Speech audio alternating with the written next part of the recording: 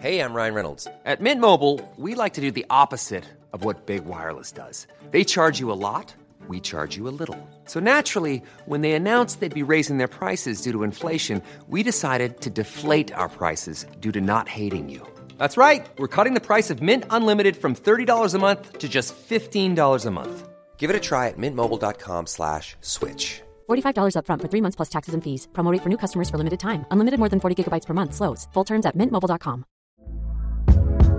Hey there, it's Michelle Norris. I'm host of a podcast called Your Mama's Kitchen. When I travel, I'm usually looking for a way to find a taste of home when I'm not at home. And one of the things I love to do when I am at home is entertain. And Airbnb allows me to do that. When I was in California recently, I rented a house that had a great kitchen. And when we were sitting around the table, we're all thinking, we're in someone else's house. Someone could be in all of our homes as well. If you have a home, but you're not always at home, you have an Airbnb. Your home might be worth more than you think. Find out how much at airbnb.com/host. En af grundene til, at du kan lytte til den her podcast helt gratis, er jo fordi, jeg engang imellem laver de her sponsorerede indhold. Denne gang er podcasten sponsoreret af Pluto TV, som er en app, du kan gå ind og downloade. Og det, jeg synes er allerfedest ved den her tjeneste, det er gratis at bruge, og så skal du ikke lave et login og holde styr på en ekstra adgangskode til din samling. Jeg har i hvert fald 1000 adgangskoder efterhånden. Pluto TV's app er virkelig nem at bruge, og så er indholdet virkelig godt. Og du løber ikke tør, ligesom dengang Netflix var helt nyt, og man sad der efter 2 film og tænkte, fedt. Så skal jeg så ikke bruge det her abonnement mere. Der er masser af indhold inde på Pluto TV's app. Som nogle af jer måske ved, så har jeg jo lidt en guilty pleasure over for reality tv, og der er masser af det inde på Pluto TV's app. For eksempel Jersey Shore, som hvis du ikke har set det her, stop afsnittet, skynd dig ind og se det. Det er et fantastisk program. Og så har de også serien Undercover Boss, som er et program, jeg helt havde glemt, hvor meget jeg elskede. Der er bare masser af godt indhold derinde. Så hop ind, download Pluto TV's app, tjek det ud. Det er gratis, ingen krav om login. Så simpelt at bruge.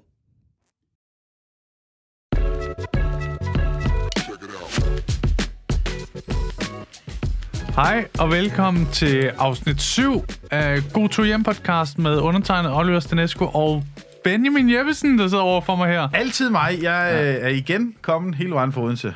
Du sidder her nede i kælderen på Comedy Zoo, hvor vi optager. Ja. Afsnit 7 er med Brian Mørk. Ja, vi deler nemlig navnet op. Ja, det gør vi. Så vi siger en halvdel hver. Ja. Brian Mørk er med, og det er noget, vi begge to har glædet os til, fordi han er en af de ret gamle drenge i branchen. Har været cirka 20 år, og han optrådte i. Ja. Og så har han bare lavet så mange fede ting, altså Brian Mørk Show. Brian Mørk Show. Ja, altså. Brian Mørk Show podcast. Ja. Brian Mørk Show podcast live. Bare alt, ikke? Altså, det er sgu en af de... Og jeg synes, det er fedt, at han siger ja til at være med. Helt sikkert. Altså. Jeg er også meget glad for, at han vil. Det er... Jeg elsker, når de der, altså, at den, hvad skal man kalde det, kaliber, eller du ved, når de har de der år på banen, fordi man... Altså, for det første, så suger vi jo alt den, de kan give videre til os. Ja. Men jeg tror også, det er sjovt for folk, der lytter, og der ikke laver stand-up, og høre, hvordan altså, den her stand-up-kultur har udviklet sig. Ja. Både i, hvordan jobsene har været, men også hvor lille branchen engang var til nu, hvor der er, jeg ved ikke, 100 seriøse komikere i Danmark, ikke? Ja, mere til, tænker jeg. Ja, det kan godt være. Det er... Ja, der er sagt 103 seriøse. 103. Ja, men der er virkelig sket meget. Altså, og vi skal huske, at det er jo dem for 20 år siden, og 30 år siden nærmest. Altså, det er jo dem, der har lagt de der sten der for os. Ja. Sådan, så vi ved, hvad vi skal gøre i dag. Ja. Når vi er, og hvad vi kan forvente og sådan nogle ting. Så der er jo stor respekt omkring det. Grundstenene. Ja. Så, og Brian har jo været med til at lægge der har lige ligget sådan et lag af det der tyk grus, stabil grus, der lige lidt og så er Brian kommet og lagt første flise. Ja. Det er sådan noget, ikke? Ja, sådan lidt. Ja. Der er sådan lidt, han er lige lidt op på fundamentet. Der har lige været sådan noget Kasper C. Rogers inden og sådan noget. Så kommer Brian, smadrer flisen oven på deres stabil grus, ikke? Lige præcis. Og så stiller han sig op på scenen med hans, som han fortæller om, meget voksne attitude, fortæller han i podcast. Og der vil jeg lige sige, det er jo det fede ved at have ham med, fordi at han startede jo også sent, og det gjorde jeg også jo. Ja. Hvor gammel var du Jamen, jeg har været 37, da jeg startede. Så når du hører Brian, så bliver du det som en form for forbillede? Ja, jamen det er det. Ja, sådan, hvor du kan sige, jeg er ligesom Brian, mig og Brian, vi er meget samme type. Vi er de samme. Ja. Jeg vil gerne være Brian. Okay. Det er rigtigt. Jeg tror også, hvis han selv skal sige det, så tror jeg også godt, at jeg kan være inde i Brian. Faktisk. Ej, det er ulækkert. Ja, det lyder rigtig ulækkert. Det er fucking klamt. Men on that note, afsnit 7 med Brian Mørk. God fornøjelse. Velkommen til, Brian. Tusind. Til hvad, siger du? Til God Tur Hjem podcast, som det hedder. Ja. Tak for det. Jeg sidder lige og tørrer mig med et håndklæde. Du sveder rigtig meget. Ja, et lille håndklæde. Har du en god grund til at svede så meget? Ja, det er fordi jo, vi har haft svært ved at komme ind her på etablissementet. Er et ord, jeg godt kunne tænke mig at bruge mere i mit ordforråd. Etablissementet. Etablissementet. Jeg skal lige lære det. Du bruger det ordentligt, ikke? Ja. Men det er også derfor, du er med, fordi det vidste jeg, du kunne. Så tak fordi, at du ville være med. Tak for det. Inden vi går rigtig i gang, fordi vi ved, at du har forberedt en dejlig historie. En håndfuld. En håndfuld? Så mange, I skal bruge. Er det rigtigt? Ja. Okay. Du har haft mange dårlige jobs. Nej, jeg kan bare huske alle dem, jeg har haft. Ja. Og det er 5 præcis. Er det rigtigt?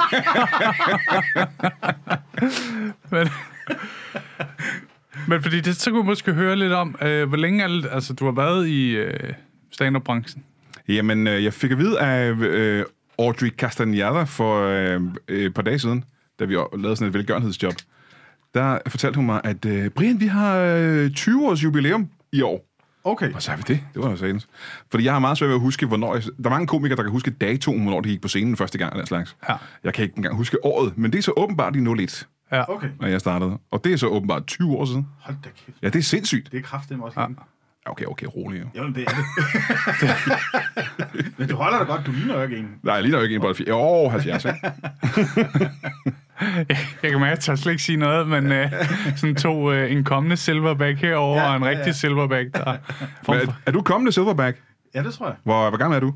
41. Nå, jeg begyndte jo allerede, da jeg var 31. Jamen, jeg begyndte først, da jeg var... Du ligner en vorhar. Du er stadig helt sådan gylden i det. Tak skal du have. Ja. Altså, jeg er kun 6 år ældre end dig, og jeg ligner jo din far. Ja, det er rigtigt nok. Eller det er ikke rigtigt nok. Jo, det er rigtigt. Ja, det er rigtigt. Det kunne sagtens være. Men du ser også, det har vi snakket om før, faktisk, du ser lidt for ung ud. Ja, i forhold til, hvor gammel jeg faktisk er. Jamen, det er også rigtigt. Det er det provokerende, ikke? Jo, det er det. Ja. Der er mange, der synes, det er lidt irriterende, faktisk. Ja. Og det er jo ikke, fordi jeg gør... Jeg er rasende. Jamen, det ved jeg godt. Ja, men mig, som jeg ser 20 år ældre end jeg er måske mere rasende, end jeg har været før i mit liv. Så har du haft et dejligt liv, kan man mærke. Eller også er jeg okay rasende. Men det er dejligt, at du er her, Brian. Ja, tak fordi jeg måtte. Altså, jeg er jo sådan lidt... jeg er lidt starstruck, hvis man skal sige sådan, fordi... Er du det? Jamen, det er faktisk fordi... Jeg har det er afsnit 7, han er med i. Vi har jo haft... Altså, I har mødt der er 6 andre, vi har mødt andre gigastjerner end mig, jo. Ja. Nå, men det er ikke så meget det, men det er bare fordi, at jeg har set stand-up i rigtig, rigtig mange år. Også fordi, at vi er jo lidt oppe i alderen. Så jeg har fulgt med næsten fra starten af. Ja. Og jeg kan bare rigtig... Altså, jeg husker dig rigtig, rigtig godt blandt alle dem, der er. Ja. Wow. Fordi at... Så nu kan den gå begge veje. Ja, nej, men det er fordi, at jeg synes det, du har leveret, det har bare været sådan noget, det har bare passet skide godt til mig og min humor. Nå! Så derfor så har jeg bare altid tænkt, at Brian Mørk, han er bare sjov. Altså... Så derfor så synes jeg, det er fedt, du er her, og vi kan sidde og snakke med dig. Og det er jeg glad for. Ja, men jeg tror også, noget af stemningen også er, fordi at man er på Comedy Zoo, højborgen over stand-up og sådan noget. Så tror jeg bare, der er noget starstruck over... Ja, det er der selvfølgelig ikke for mig, fordi jeg er med fra... I 20 år, åbenbart. I 20 år. Jeg har været nede i kælderen i 20 år. Han har faktisk siddet der hele tiden. Ja. Brian, kan vi lukke dig til at komme med? Vores gæster er aflyst. Kan du ikke lige komme her en gang, Brian? Ja. Nå, men tusind tak for det. Ja. Altså, det er jo sjældent noget, jeg får at vide. Det er fordi, der er jo komikere, der skiller sig mere ud og har et mere specifikt publikum.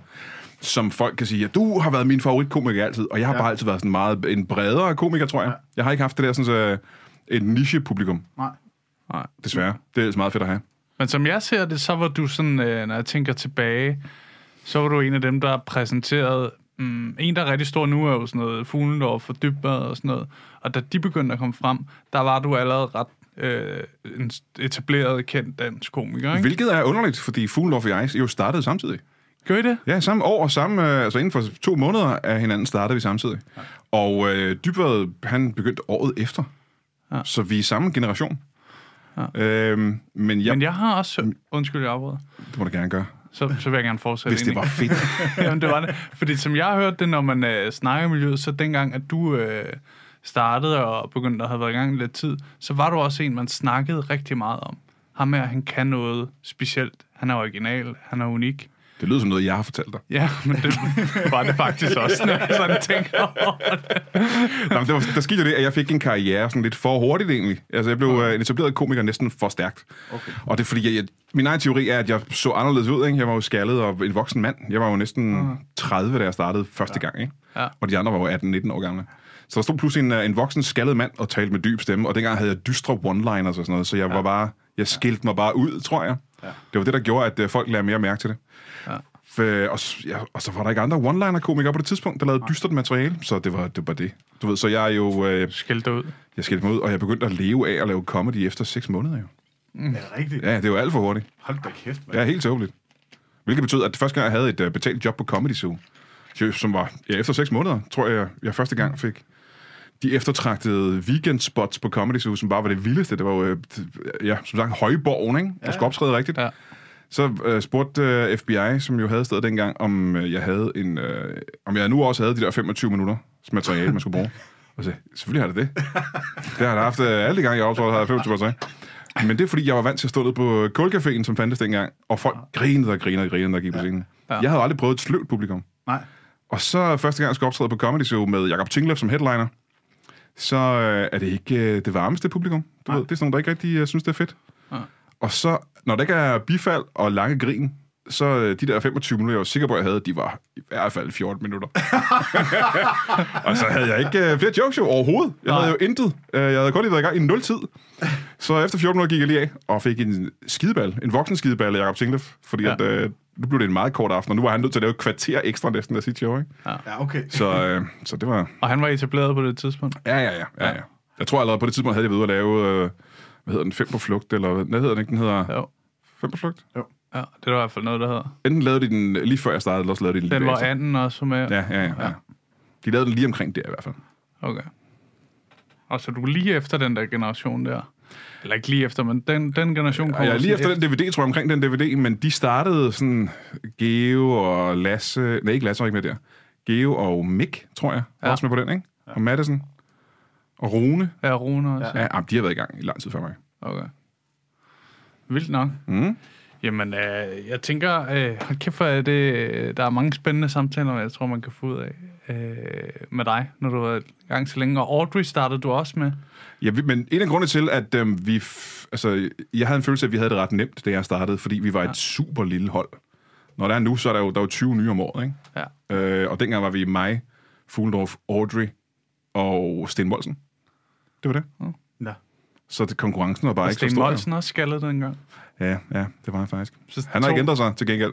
Jeg er blevet 20 år ældre på de... Nej, jeg er blevet 40 år ældre på de 20 år. Molsen, han er bare den samme, som han var dengang. Ja, samme jokes også. Så det var sgu... Det føltes nemt dengang. Ja. Men det er også det, jeg tror også, det er Talbot, der fortalte sådan noget. Efter 7 måneder, så levede han af det. Ja. Så han har aldrig lavet andet.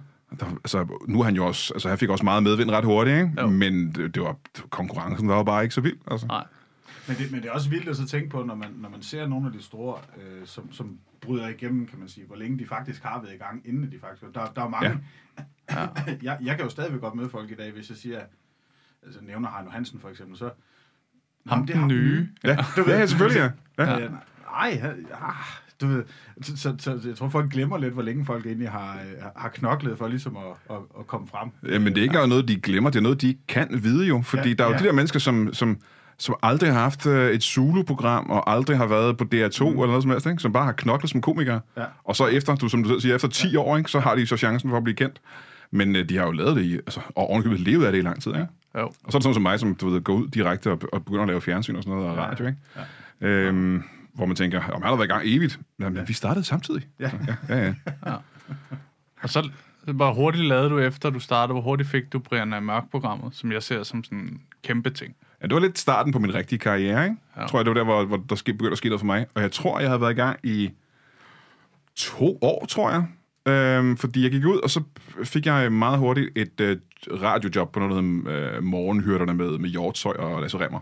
Ja. Og det lavede jeg et års tid, og så, da det stoppede, så begyndte jeg at skrive Dolf og Wulf, tror jeg. Og det gjorde jeg vel i et halvt år. Ja. Eller helt. Og så begyndte jeg at lave Brian Mørk Show, så fik jeg på ideen til Brian Mørk Show, og solgte den til Zulu, ikke? Så det har jeg været i gang i 2,5 år. Ja. Det er super stærkt, altså. Ja. Jeg følte mig ikke sådan en erfaren komiker, da vi begyndte at lave Brian Mørk Show. Nej, og det lignede det. Men det er fordi jeg er voksen jo. Jeg ligner ikke en ung knøs på Zulu. Jeg havde skæg og briller og jakkesæt, så jeg lignede bare en mand jo. Det var du. Tænk sig, var jeg en mand jo. Ja. Men jeg følte mig ikke som en erfaren komiker. Nej. Det er jeg sgu ikke. Men det er jo stadig noget, du laver. Altså, der er jo stadig, jeg har faktisk også været med herinde på de der Brian Mørk Show lives en enkelt gang. Ja. Altså, det er stadig noget, du kan lave. Altså, det er jo sådan... Altså, når jeg tænker på, det er sådan noget af den stærkeste idé, der har været. Fordi det bare bliver ved. Jamen, altså, det er lavet 3 sæsoner til Zulu, og vi så ikke lavet flere sæsoner, så er det jo dødt. Ja. Så skal vi aldrig mere lave Brian Mørk Show. Det var en skam. Det var en meget fed idé jo ellers. Ja. Og så da jeg flere år efter begyndt at snakke med Lasse Remmer om at oprette det her podcaststudie. Ja. Vi sidder endnu bare et andet sted. Så skulle jeg have en idé til en podcast, og så havde jeg bare ikke nogen idéer. Jeg lavede ikke en TV-program, der hed Brian Mørk Show i gang. Du gik med den, du havde her. Ja. Og så tweakede jeg det en lille smule, og så viste det sig, at det der tweak med, at folk kommer ind som fjollede karakterer. Fordi på TV-programmet, der var Mikke Øgendahl eller Thomas Wivel inden. Var Thomas Wivel nogensinde med? Det tror jeg ikke engang.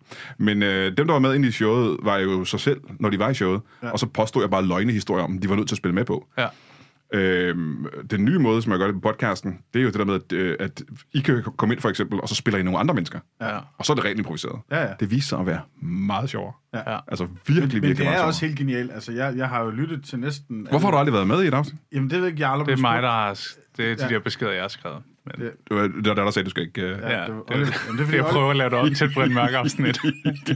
Men Oliver har været meget sådan, du ved, han vil ikke have, at jeg skal være med i nogen ting. Kun i Olivers. Altså, det er sjovt, da han så fandt på, at vi skulle lave den, så vil han gerne have mig med til det. Ja. Men andre podcasts må ikke være med i for Oliver. Det er utroligt, altså. Jamen, det er fordi, han er sådan lidt... Jamen, der er selvfølgelig stadig konkurrence, jo. Jeg er overbeskyttende. Det er altid. Men du må gerne skrive. Jamen, har vi ikke snakket om, du skal være med i et liveshow på et tidspunkt også? Jo.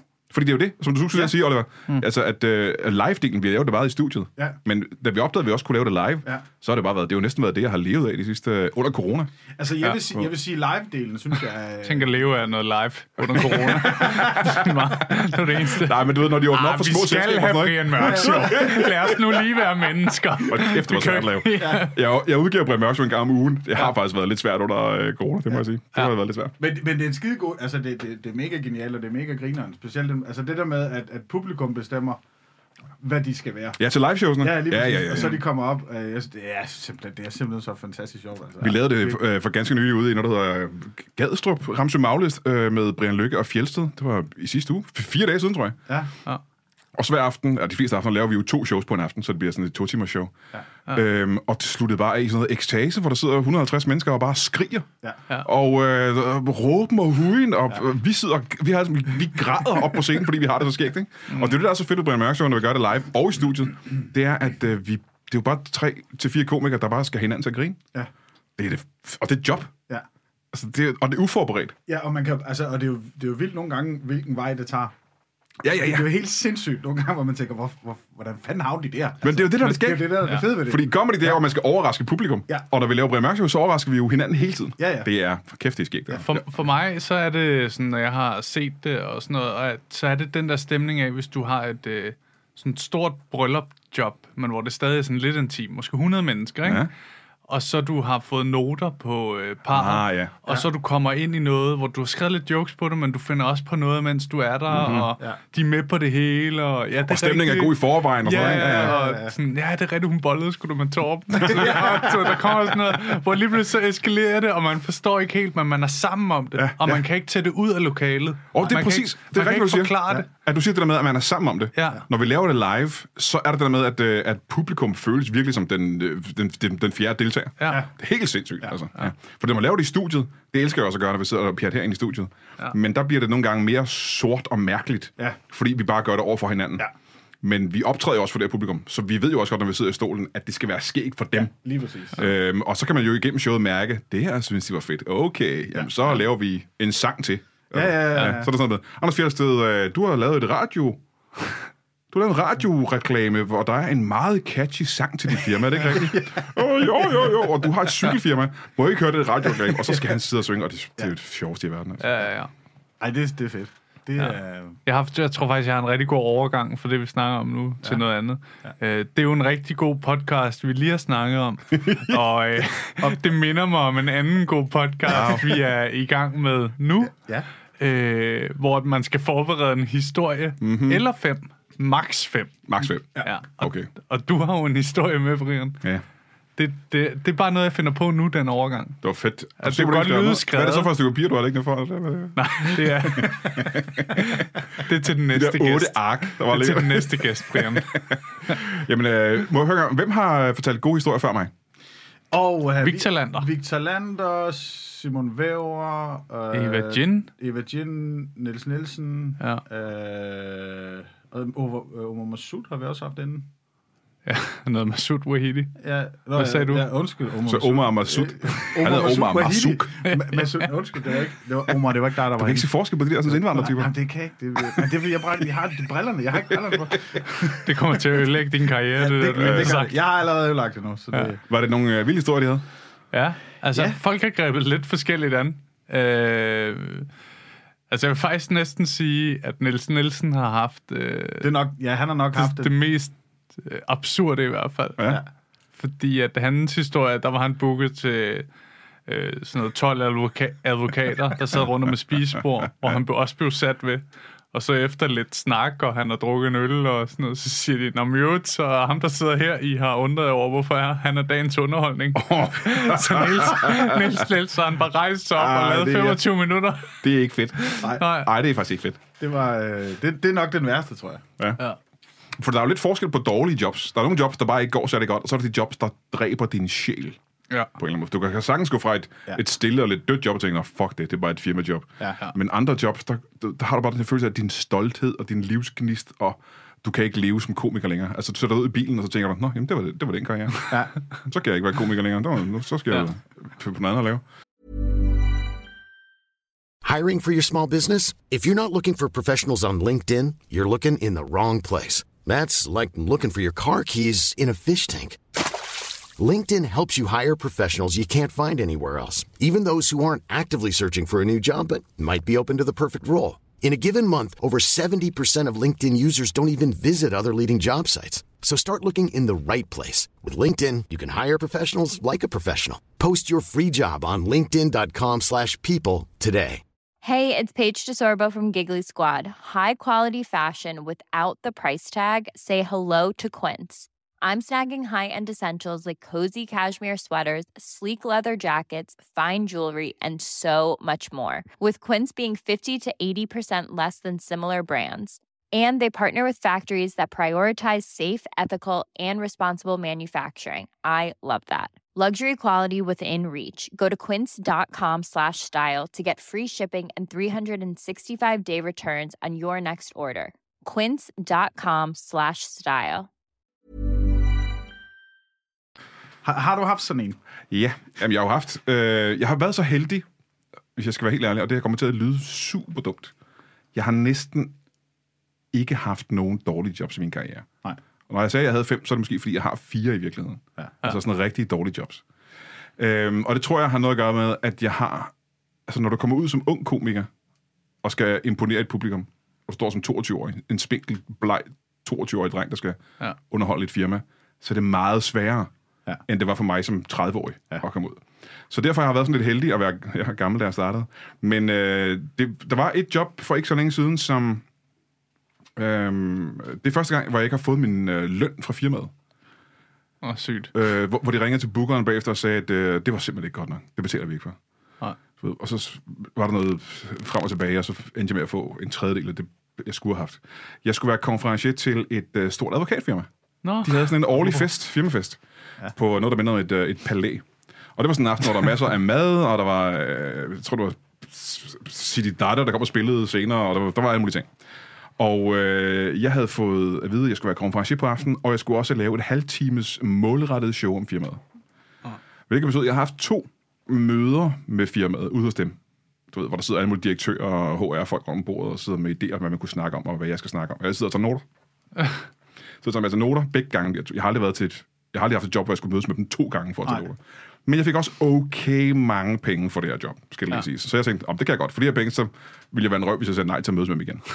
Så jeg skal lave et halvt times målrettet, eller 20 minutters målrettet job. Jeg kan ikke huske det. Men jeg får at vide, at på aftenen, jeg kigger på det skema, hvad der skal ske i løbet af aftenen, og inden mig, så skal de unge ansatte i firmaet, og der er måske 400 mennesker i firmaet, de unge ansatte, de skal lave sådan en slags lille revy, inden jeg går på og tænker, det bliver sikkert fedt nok. Jamen, det er fint nok. På aftenen, det er fint, jeg præsenterer aftenen og siger, du skal næste ret, der kommer til at ske det her, og alting går fint i det her palæ, hvor jeg står i jakkesæt. Og så, som aftenen skrider frem, så skal jeg så præsentere det her ungdomsrevy, de unge ansattes revy. Ja. Og de går på scenen og har sådan noget Dias-show, eller sådan noget computershow, ikke? Det er ikke Dias, det hedder det ikke nogen dag. Overhead. Ja, et eller andet, ikke? Ja, i dag bruger vi overhead. Ja. Og det er for det første ret sjovt. De er ret gode, og så fordi det er hele internt, så sidder folk og griner og synes, det var ret sjovt. Men det, jeg lægger mærke til at stå ude i siden og kigge på dem, det er, at alt, hvad de snakker om, det er det hele. Altså, det er som om, de har samme punkter, som det, jeg har skrevet med. Nej. Og det er fordi, jeg ved jo det samme som de har. De har flyttet kontorer, der er kommet ny logo, og problemer med deres hjemmeside, og 2 firmaer, der er merged sammen, og alle de der ting, som jeg har fået at vide, det er jo de, som de laver revyen på os. Så alt. Som har fået stjålet sin logo ind. Det er, du går på scenen, og så står der en eller anden copycat, der laver nøjagtigt det, du skal lave. Så jeg står og kigger på de her mennesker, og tænker, og når de har lavet deres show, så er der kaffe og kage, og så skal jeg lave mit show. Ja. Du ved, så tænker jeg, okay, hele mit fucking... Det, jeg har brugt en uge på at skrive, har de lige mere eller mindre lavet på scenen nu. Ja. Og jeg ved, okay, så har jeg vel 40 minutter fra nu af til at skrive et nyt show. Du ved, så siger jeg, giv mig en stor hånd, nu er der kaffe og kage, og så løber jeg bare ud backstage, og sidder med stikopi, og kan ikke, hvad fanden... Fordi jeg har jo ikke... distraheret, der er kaffe og kage. Problemet er, at jeg har jo ikke flere informationer om showet. Nej. Alle de informationer, jeg havde om det her firma, det er jo brugt nu. Ja. Så tænker jeg, hvad fanden jeg skal... Hvad skal der foregå? Og så, mens jeg kommer lige om baglokalet, og så kommer City Data af deres band ind, og begynder at larme og sætte op og snakke og sådan noget. Så, jeg ved ikke, jeg kan ikke fokusere, jeg kan ingenting. Og jeg var ægte i panik, og det har jeg bare ikke været, siden jeg startede næsten. Været så nervøs. Og så skulle jeg sådan ned og sige, hej, tak, og så var jeg bare nødt til at lave et almindeligt stand-up show. Ja. Og almindelige ansatte i firmaet, de sidder og griner af det, og så kan jeg bare sætte sådan en direktørbord, hvor der er stilhed, altså. Og det bliver, de bliver mere og mere stille, men de bliver mere og mere stenagtige i deres ansigt, jo længere showet kommer ind, og der er intet af deres firma. Nej. Intet af det, de har betalt for. Og jeg tror, jeg laver 20 minutter stand-up med det. Det var hyggeligt. Nu skal jeg sige dit datter.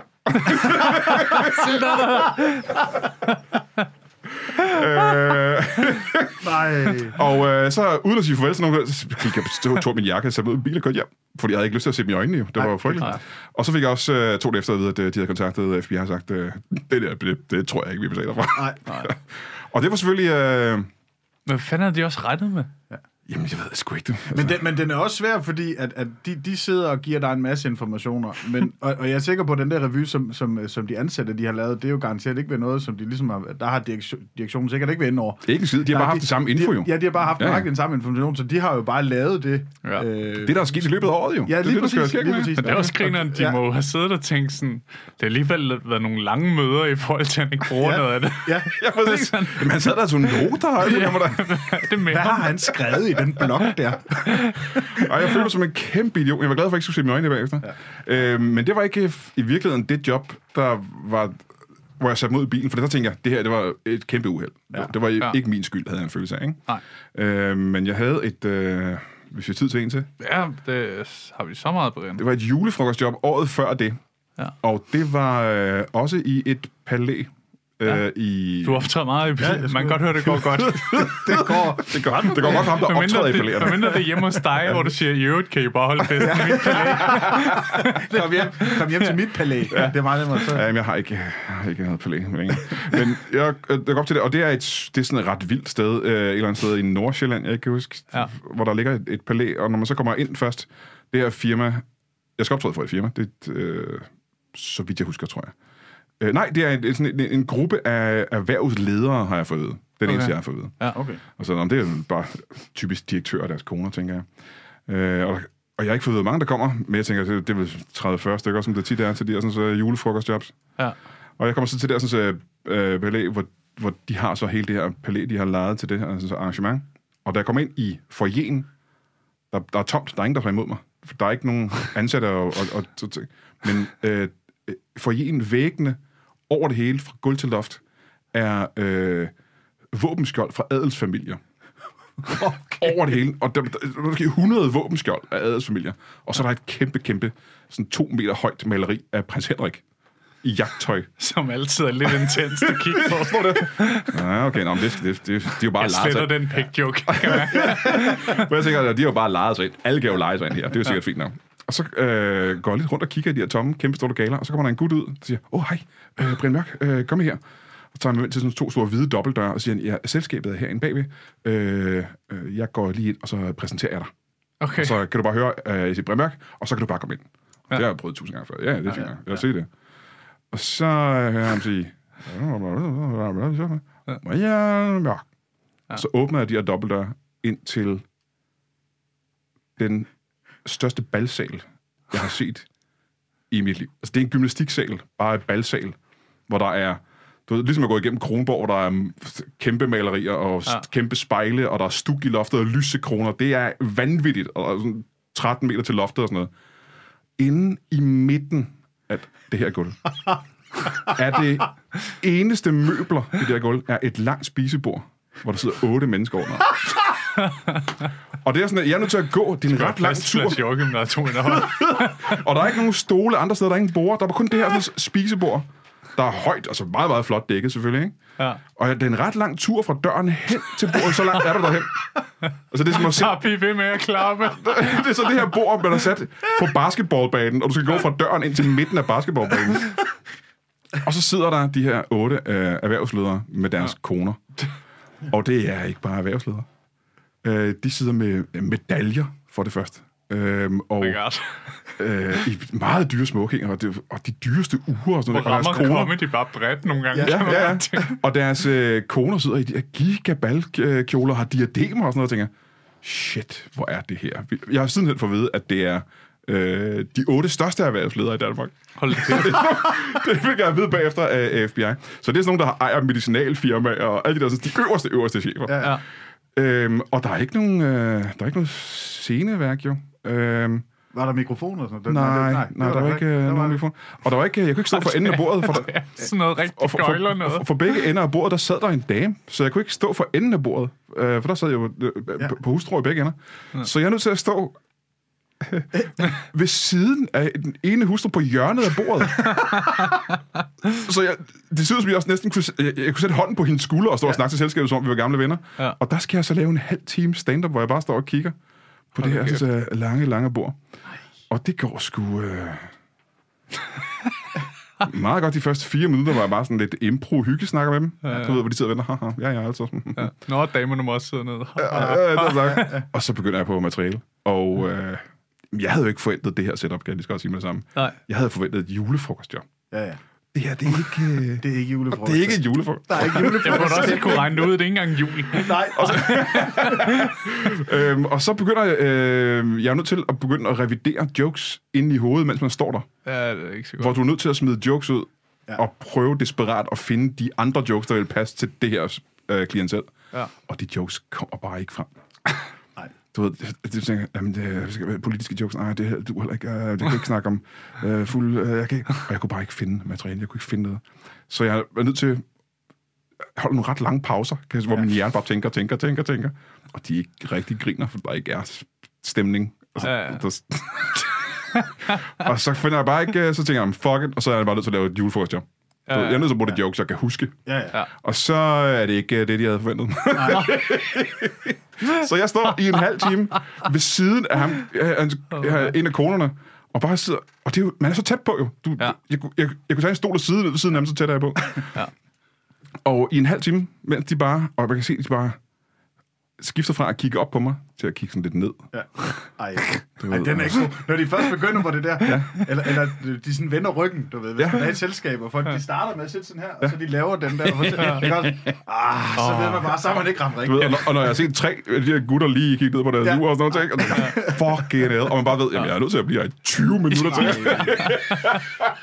Og der er ikke, jeg tror, det er svært for folk, der ikke har været i det, men en halv time er længere, end man tror jo. Ja. En halv time er en måned. Det er jo helt... det er forfærdeligt. Så der var det sidste 20 minutter, var der jo ingen, der grinede eller fnes eller noget som helst. Det var bare folk, der gerne ville have det overstået, inklusiv mig. Ja. Og så siger jeg, tak for fortsæt god aften. Og så gåturen tilbage. Fra det der bord over til dobbeltdøren, der var bare stilhed. Bare min skridt på det der parketgulv. Så jeg når en fed dobbeltdør. Nej. Kæft for det så godt. Så laver man lige den der, men så kører jeg bare hjem. Så satte jeg mig ud i bilen og tænkte, der er okay langt til Kalundborg. Ja. Og der havde jeg den her følelse af, der var jeg dårlig. Altså, hvis jeg havde været verdens dygtigste komiker, og bare en lille smule bedre, så ville jeg på en eller anden måde kunne have vendt den her stemning, eller gøre et eller andet. Ikke? Hvis jeg kunne huske nogle flere jokes, et eller andet. Ja. Så der sad jeg hele vejen hjem og faktisk tænkte, så jeg skal nok ikke være stand-up-komiker. Altså der havde jeg en følelse af, i dagevis efter, at min sjæl var gået lidt i stykker. Fuck, det var noget. Ja. Men hvis der er nogen, der kan ødelægge ens karriere, så er det nok også de 8 der, ikke? Altså, det kan godt være. Jamen, det har også nok at gøre med det, fordi at de var så store mænd, ikke? At man havde en følelse af, at man skulle have gjort mere på en eller anden måde. Men hvad fanden har også fået dem til at booke? Altså, hvis de ved, de bliver... Jeg elsker, at vi holder så meget sammen, at vi nu går på. Hvorfor fuck skal de også booke? Jamen, jeg synes bare, det er vildt nok, at de sidder der... Fordi... At de overhovedet hyrer en stand-up-komiker. Ja, altså, at de... Der må være en i det selskab der, som har tænkt, at det her... Men de har jo set, det Brian Mørk inde i tv-kassen, ikke? Med impro der. Jamen, jeg fandt ud af, at ham, der havde arrangeret festen, han havde en anden stor gård på Sjælland. Ja. Og han havde et par år inden hyret mig til at optræde til en fest, han holdt. På hans kæmpe gård, med en masse andre erhvervsfolk. Ja. Og det var gået ret fint. Altså, det var et ret godt job. Men det var heller ikke det her. Det var jo ikke i 1600-tallet for en adelige. Nej. Så han har tænkt, jamen det gik sgu da meget godt dengang med Brian der. Ja. Så ham tager jeg sgu også bare igen. Der var ikke så meget pik og patter. Det er sikkert fint til det her. Jo, men og det kan godt være, at jeg ikke havde så meget pik og patter, men jeg havde... Altså, der er ikke nok ikke pik og patter. Men også, jeg synes også bare det der med... Så nok om politik. Har I prøvet, når den ene patter større end den anden? Og gæft for fjollet. What else? Jeg er helt svedig over, hvor behageligt det var. Ja, det kan jeg godt forstå det. Der. Men at de sidder i sådan et kæmpe lokale... Altså bare ved sådan et langbord. Sådan... Bare da jeg åbner bordet og kigger ind, det er komisk det her, mand. Ja. Jeg kunne ikke, altså hvis du gav mig en tennisbold, kunne jeg måske præcis kaste hen til bordet, så langt var der. Altså... Og jeg tænkte, at det her lokale har der normalt været 200 bord, hvor folk sidder rundt om, ikke? Hvor de bare har sagt, det er kun os, der er her, lokalet skal være aftarmet. Så det er mere, og det så super imponerende ud. Altså det lignede ud fra en Bond-film, jo. Altså, det gjorde det virkelig. Shit, hvor var det ikke med. Det er også en helt overlegen, det gør, at man bare gør det. Ja. Vi skal have hele det lokale. Hvor mange bliver 10. Men det er lige meget. I skal bare rydde hele lortet. Og så skal vi sætte i midten ved et langbord, og det er det. Men stemningen, der gik ud, altså jeg kunne lige så godt. Altså, der havde været nøjagtigt den samme stemning, hvis vi bare havde Brian Mørk, og så havde åbnet dobbeltdøren, og bare gået klak hen. Og så bare pisset ned i et af deres glas. og du ved, rystet dealer på en af koner, og så bare gået ud igen. Altså, stemningen havde været den samme. Der så havde de nok bare været sådan, tænk, han kan leve af det der. Det tænkte de i forvejen. Ja, det er nok rigtigt. Det var fantastisk på en eller anden måde. Hold kæft, det var noget, mand. Øj. Nej, men det minder mig lidt om sådan noget. Jeg har på et tidspunkt været ude på sådan noget, hvor de havde set mig på Comedy Zoo, og de har synes, jeg har været rigtig god. Så har de så booket mig til ens fødselsdag, ikke? Mm.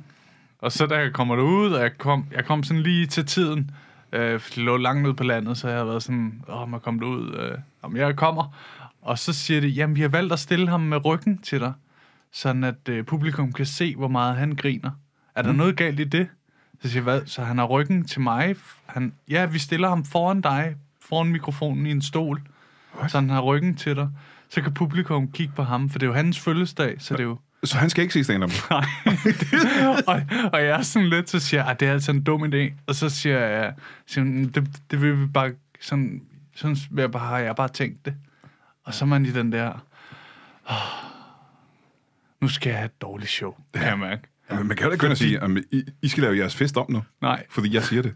Men det er det, jeg håber fandme ikke, han har siddet der hele festen. Nej, han skal jo se de andre hygge sig, det er jo hans fest. Jeg ved, det er en sygt underlig logik. Ja, det er noget sært. Så sad han bare sådan der, og så sad han også og kiggede tilbage på mig, og jeg tænkte, selvfølgelig nu må du da kunne se, hvor nederen der. Ja. Så vend ham derom, hvis han ikke selv må. Hvis han ikke selv må. Ja. Han har også tænkt, jeg skal ikke se stand-up. Okay. Nej. Ja. Eller jeg skal høre stand-up. Ja. Ja. Grinede han så i det mindste, så de kunne se, hvor meget han måede så? Ja, det var faktisk sådan ok. Men, okay. Men det var sådan, man tænkte, det havde godt nok været meget bedre, hvis det ikke havde været den her underlige konstellation. Ja. Og en masse mennesker lige skulle tænke over, er det meningen, at Henrik skal blive siddende sådan der? Ja. Eller hvad? Nå, okay. Ja. Men også det der med, så har de hørt en have et godt show, og så tænker jeg, ham stiller vi bare herud. Og må ikke det er helt det samme? Ja. Nej, fordi omgivelserne, alt, det er noget helt andet jo. Vi skal jo prøve at gøre det så tæt på det her som muligt, ikke? Jo, men, og det har meget at gøre med, at dem, der hyrer stand-up-komikere jo som oftest til privatfester og sådan noget, ikke har nogen anelse om, hvor meget de fysiske rammer betyder for stand-up. Så det der med, at du har ikke brug for en mikrofon, altså. Det kan du godt klare uden. Vi er kun 50. Du kan godt råbe højt, ikke? Jo. Det kan godt være, der står en buffet mellem scenen og dig. De kan stadig godt høre dig jo. Ja. Nogle gange er det bedst, hvis de også kan se mig, faktisk. Ja. Hvis du stiller dig her på hjørnet af bordet, så kan de godt se dig, de fleste af dem. Ja. Du ved, og halvdelen af festen er i et L-lokale, så halvdelen kan ikke se dig, og den halvdel sidder med ryggen til dig. Og jeg lover bandet, de skal nok spille stille, mens du er på. Ja. Og er det okay, vi er forsinket 40 minutter? Ja. Virker som et dejligt sted. Jeg har faktisk oplevet noget lignende, det der med et kæmpe lokale, og så ikke ret mange mennesker. Det var også noget slotsværk. Jeg var til et bryllup. Ja. Og der var også, altså, for det første så var de blev over en time for sent. Altså, perfekt. Forsinket. Og da jeg så kommer derned der, altså jeg står og venter den her time her, og mens jeg er der den time der kan jeg bare høre køkkenet, de går helt i panik, altså de råber nærmest, altså nu må I kraftedeme få kørt alt det. Så Toastmasteren, han tager bare en meget drastisk beslutning om, at alt skal bare afsluttes på den time der, så det alle taler, alt skal afslutte, og de har ikke nogen pauser. Så alle taler, alt bliver kørt igennem på den time der, mens jeg står og venter, og da jeg så skal ind, der gider de ikke at høre på folk.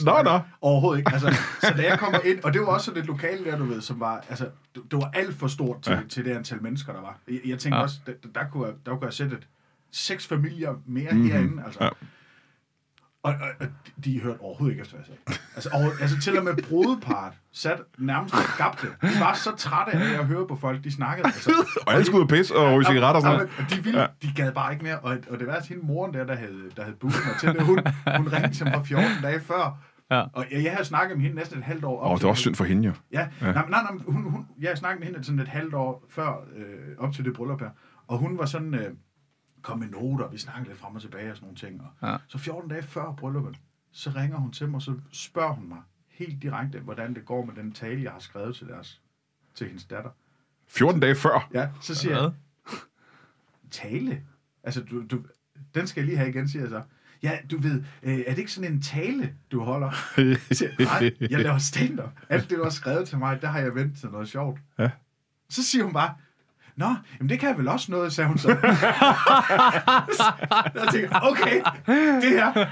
Okay, det bliver nok grineren. Det bliver rigtig sjovt. Ja, hun troede, det var en tale. Ja, jamen, hun havde fået den der opfattelse af, men hun var også, altså, man må ikke sige, folk er gamle, men det var hun. Hun røg gammel. Ja, virkelig. Og hun er ældre end Brian. Det lyder sindssygt.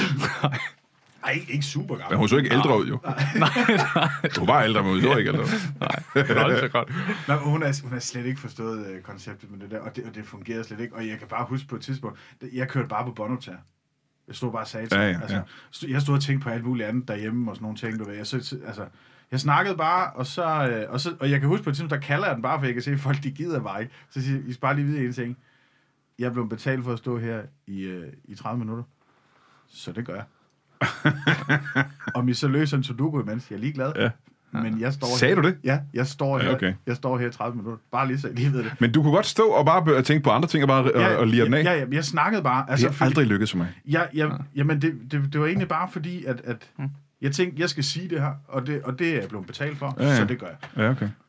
Og så sagde jeg bare det, fordi jeg kunne se, at det var lige meget, hvad fanden jeg sagde. Normalt så ville man, du ved, sådan begynde at fiske efter ting og sådan noget, for ligesom at bare få en eller anden form for reaktion ud af folk og sådan noget, men der var ingen, der gad det. Nej. Altså, de var helt døde. Fuldstændig flade, altså. Så det var bare, okay, fint, så kører vi bare båndoptager. Men da du så gik derfra, var det sådan lidt, fuck det, det var ligegyldigt, jeg fik penge. Jeg havde det rigtig skidt, da jeg gik derfra. Det havde jeg, men det var sådan...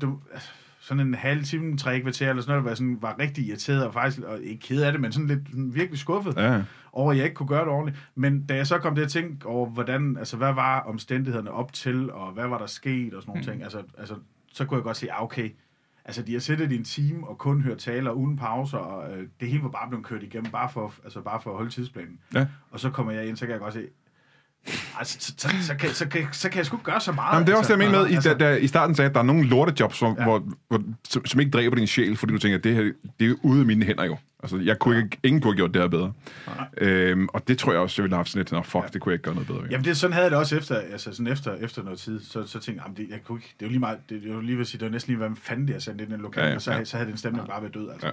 Så, men det var også sådan en...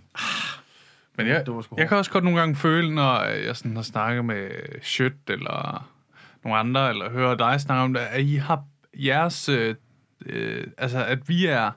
at der har været en hel generation af komikere, før vi startede, Benjamin, ikke? Ja. I har banet vejen for, hvordan vi ved, det skal være på jobs. Ja. Sådan at for eksempel, vi har hørt historier for, hvordan det ikke skal være. Ja. Så når vi kommer ud, og de siger, stil dig foran buffeten. Nej, der er ikke nogen mikrofon. Ja, det er rigtigt, der er 400 mennesker. Held og lykke. Mm-hmm. Så skal vi sige, nej, det er vigtigt. Så holder vi lige, find en mikrofon. Vend folk mod mig. Sådan her ved jeg bare, at det er blevet bedre. Det er helt pudsigt, for vi har alle sammen snakket om, at den generation, der kom før os, tog alle de rigtige lortejobs. Altså før man, og også før FBI og bookingbureauerne vidste, hvad de skulle kræve af kunder og den slags. Ja. Så når du nu har igennem et bookingbureau, hvilket som helst bookingbureau, så er der sådan en ret udførlig liste af ting, som kunden skal have skaffet for at få dig til at optræde, hvis du gør det igennem et bookingbureau. Men det var der jo ikke, da de andre startede. Altså, så dem, der kommer før mig, og det er igen Madison og Mick og Viul og Remmer for den sags skyld, og Amin, alle de der hjortøj, de har haft lortejobsene. Ja. Altså de rigtig kampnederen jobs på bodegaer og på lastbiltag på et krammermarked og alle fæle ting, ikke? Jeg tror lidt, du ville sige sådan for folk, der smugledes over grænsen ind i lastbiler.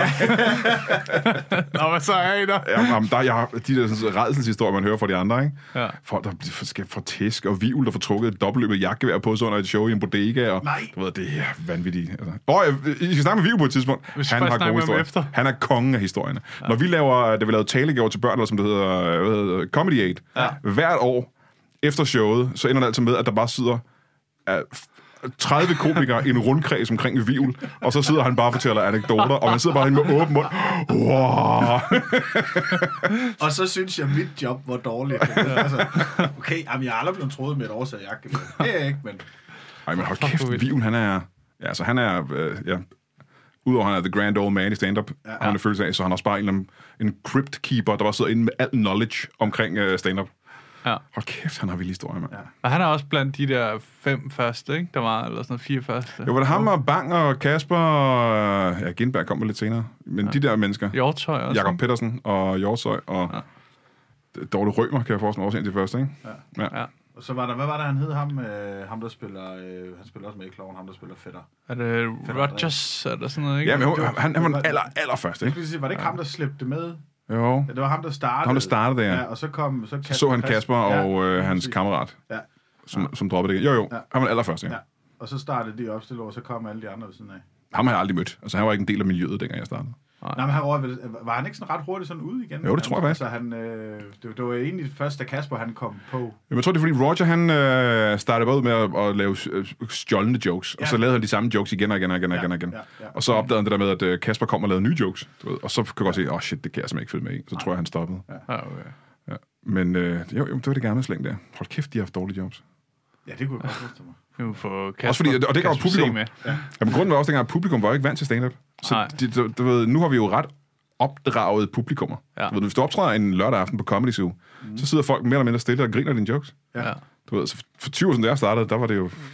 Det var et cirkus. Jamen, det er også det, jeg mener med, at I har banet vejen for os. Ja. Fordi for eksempel, hvis jeg så er herinde, og der er en, der er alt for fuld, der råber op, så kan jeg godt sige, hey, der er ikke nogen, der gider at høre på det, eller lave sådan noget med, alle, der gerne vil have, han holder sin kæft, klap, og så klapper resten af salen, og så gider man ikke være ham, der råber. Nej. Altså, fordi alle er med, der er på scenen. Jamen, dengang, der kunne folk jo godt holde med ham, der sidder på gulvet og råber, og synes, det er ret fedt. Ja. Og så er der 5 af dem på en aften, ikke? Og man tænker, shit, det er Moses, hvad fanden kan vi så gøre, ikke? Eller der er slagsmål, eller, altså, hold kæft, det er blevet bedre nu, altså. Slagsmål, det vil jeg slet ikke kunne forestille mig. Jeg havde en aften nede på Comedy Zoo, hvor der sidder en meget, meget fuld dame på forreste række, og med sin veninde, og hun snakker konstant. Snak. Hun er så fuld af ham. Og hendes veninde prøver at sige, og det er meget, meget frustrerende. Så på et tidspunkt, så rigtig pisse mere, så kravler hun op på scenen, ikke? Op til mig på scenen, og stiller sig til mig på scenen, mens jeg står og laver stand-up for en fuld sal. Og så læner hun sig sådan op af mig og siger, den mikrofonen. Og så prøver jeg sådan lidt, jeg snakker lidt med en hygge, og kigger på hendes veninde sådan lidt i panik. Kom lige med den her vej, sådan, hej, kom, vi skal lige herover til side. Så sætter hun sig på trappen, når man skal af scenen på Comedy Zoo, og så sidder hun der lidt, og så falder hun lidt i søvn. Og så tænker jeg, så kan jeg vel godt starte med at lave stand-up igen. Så laver jeg lidt jokes med, vi griner af hende. Så vågner hun igen og begynder at råbe og sådan ting. Og så tænker jeg, det tager meget lang tid for dørpersonalet at komme hen. Men det er jo ikke en truende situation. Det er bare mærkeligt, og det er ikke rigtig stand-up. Og så kravler hendes veninde op på scenen også under det der show, og går derhen og sådan hjælper mig med sådan at få gelindet hende ned. Og så kommer der endelig en dørmand, der får hjulpet hende ud, ikke? Og jeg tænker, det er sådan en mærkelig oplevelse, at der bare står på Comedy Zoo, og der sidder de her 200 mennesker, som heller ikke rigtig griner af situationen, fordi det er bare også lidt sørgeligt, at hun er så fuld, og du ved... det var mærkeligt. Det er simpelthen sjældent. Ja. Det er også svært at håndtere sig, det egentlig godt. Altså, hvordan skal man lige... Jamen, overfor publikum er det meget sådan noget med at kigge ud til siden, du ved, lige få øjenkontakt med alle publikum på en gang, ikke? Vi er enige om det lidt. Et afsnit af The Office, hvor man lige kigger i kameraet en gang, og så tænker,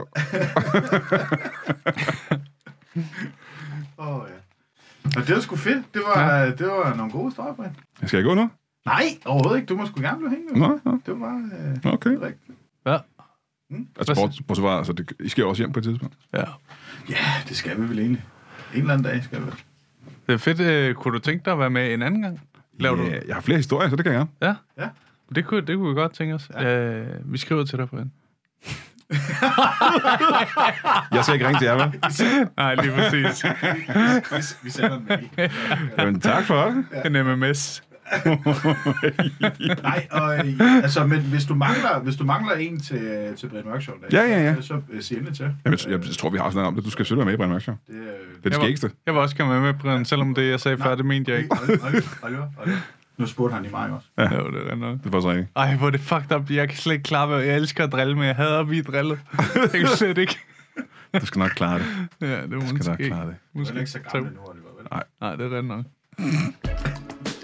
Jamen, tak fordi du var med. Jamen, tak for det, man.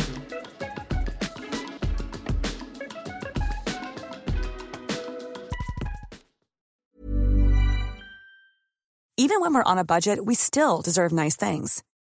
Quince is a place to scoop up stunning high-end goods for 50 to 80% less than similar brands.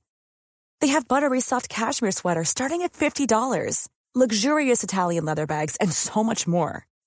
Plus, Quince only works with factories that use safe, ethical, and responsible manufacturing. Get the high-end goods you'll love without the high price tag with Quince. Go to quince.com/style for free shipping and 365-day returns. Even when we're on a budget, we still deserve nice things. Quince is a place to scoop up stunning high-end goods for 50 to 80% less than similar brands.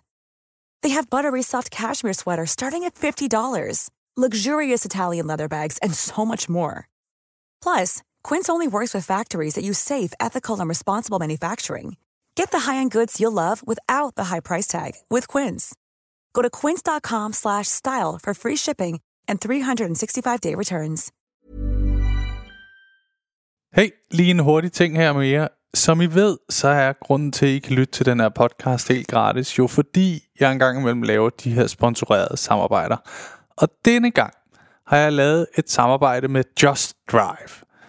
De har været så søde at låne mig deres lækre Nissan Qashqai, og grunden til, at jeg ligesom har lavet et samarbejde med de her Just Drive, er fordi det faktisk er virkelig nemt og gennemskueligt.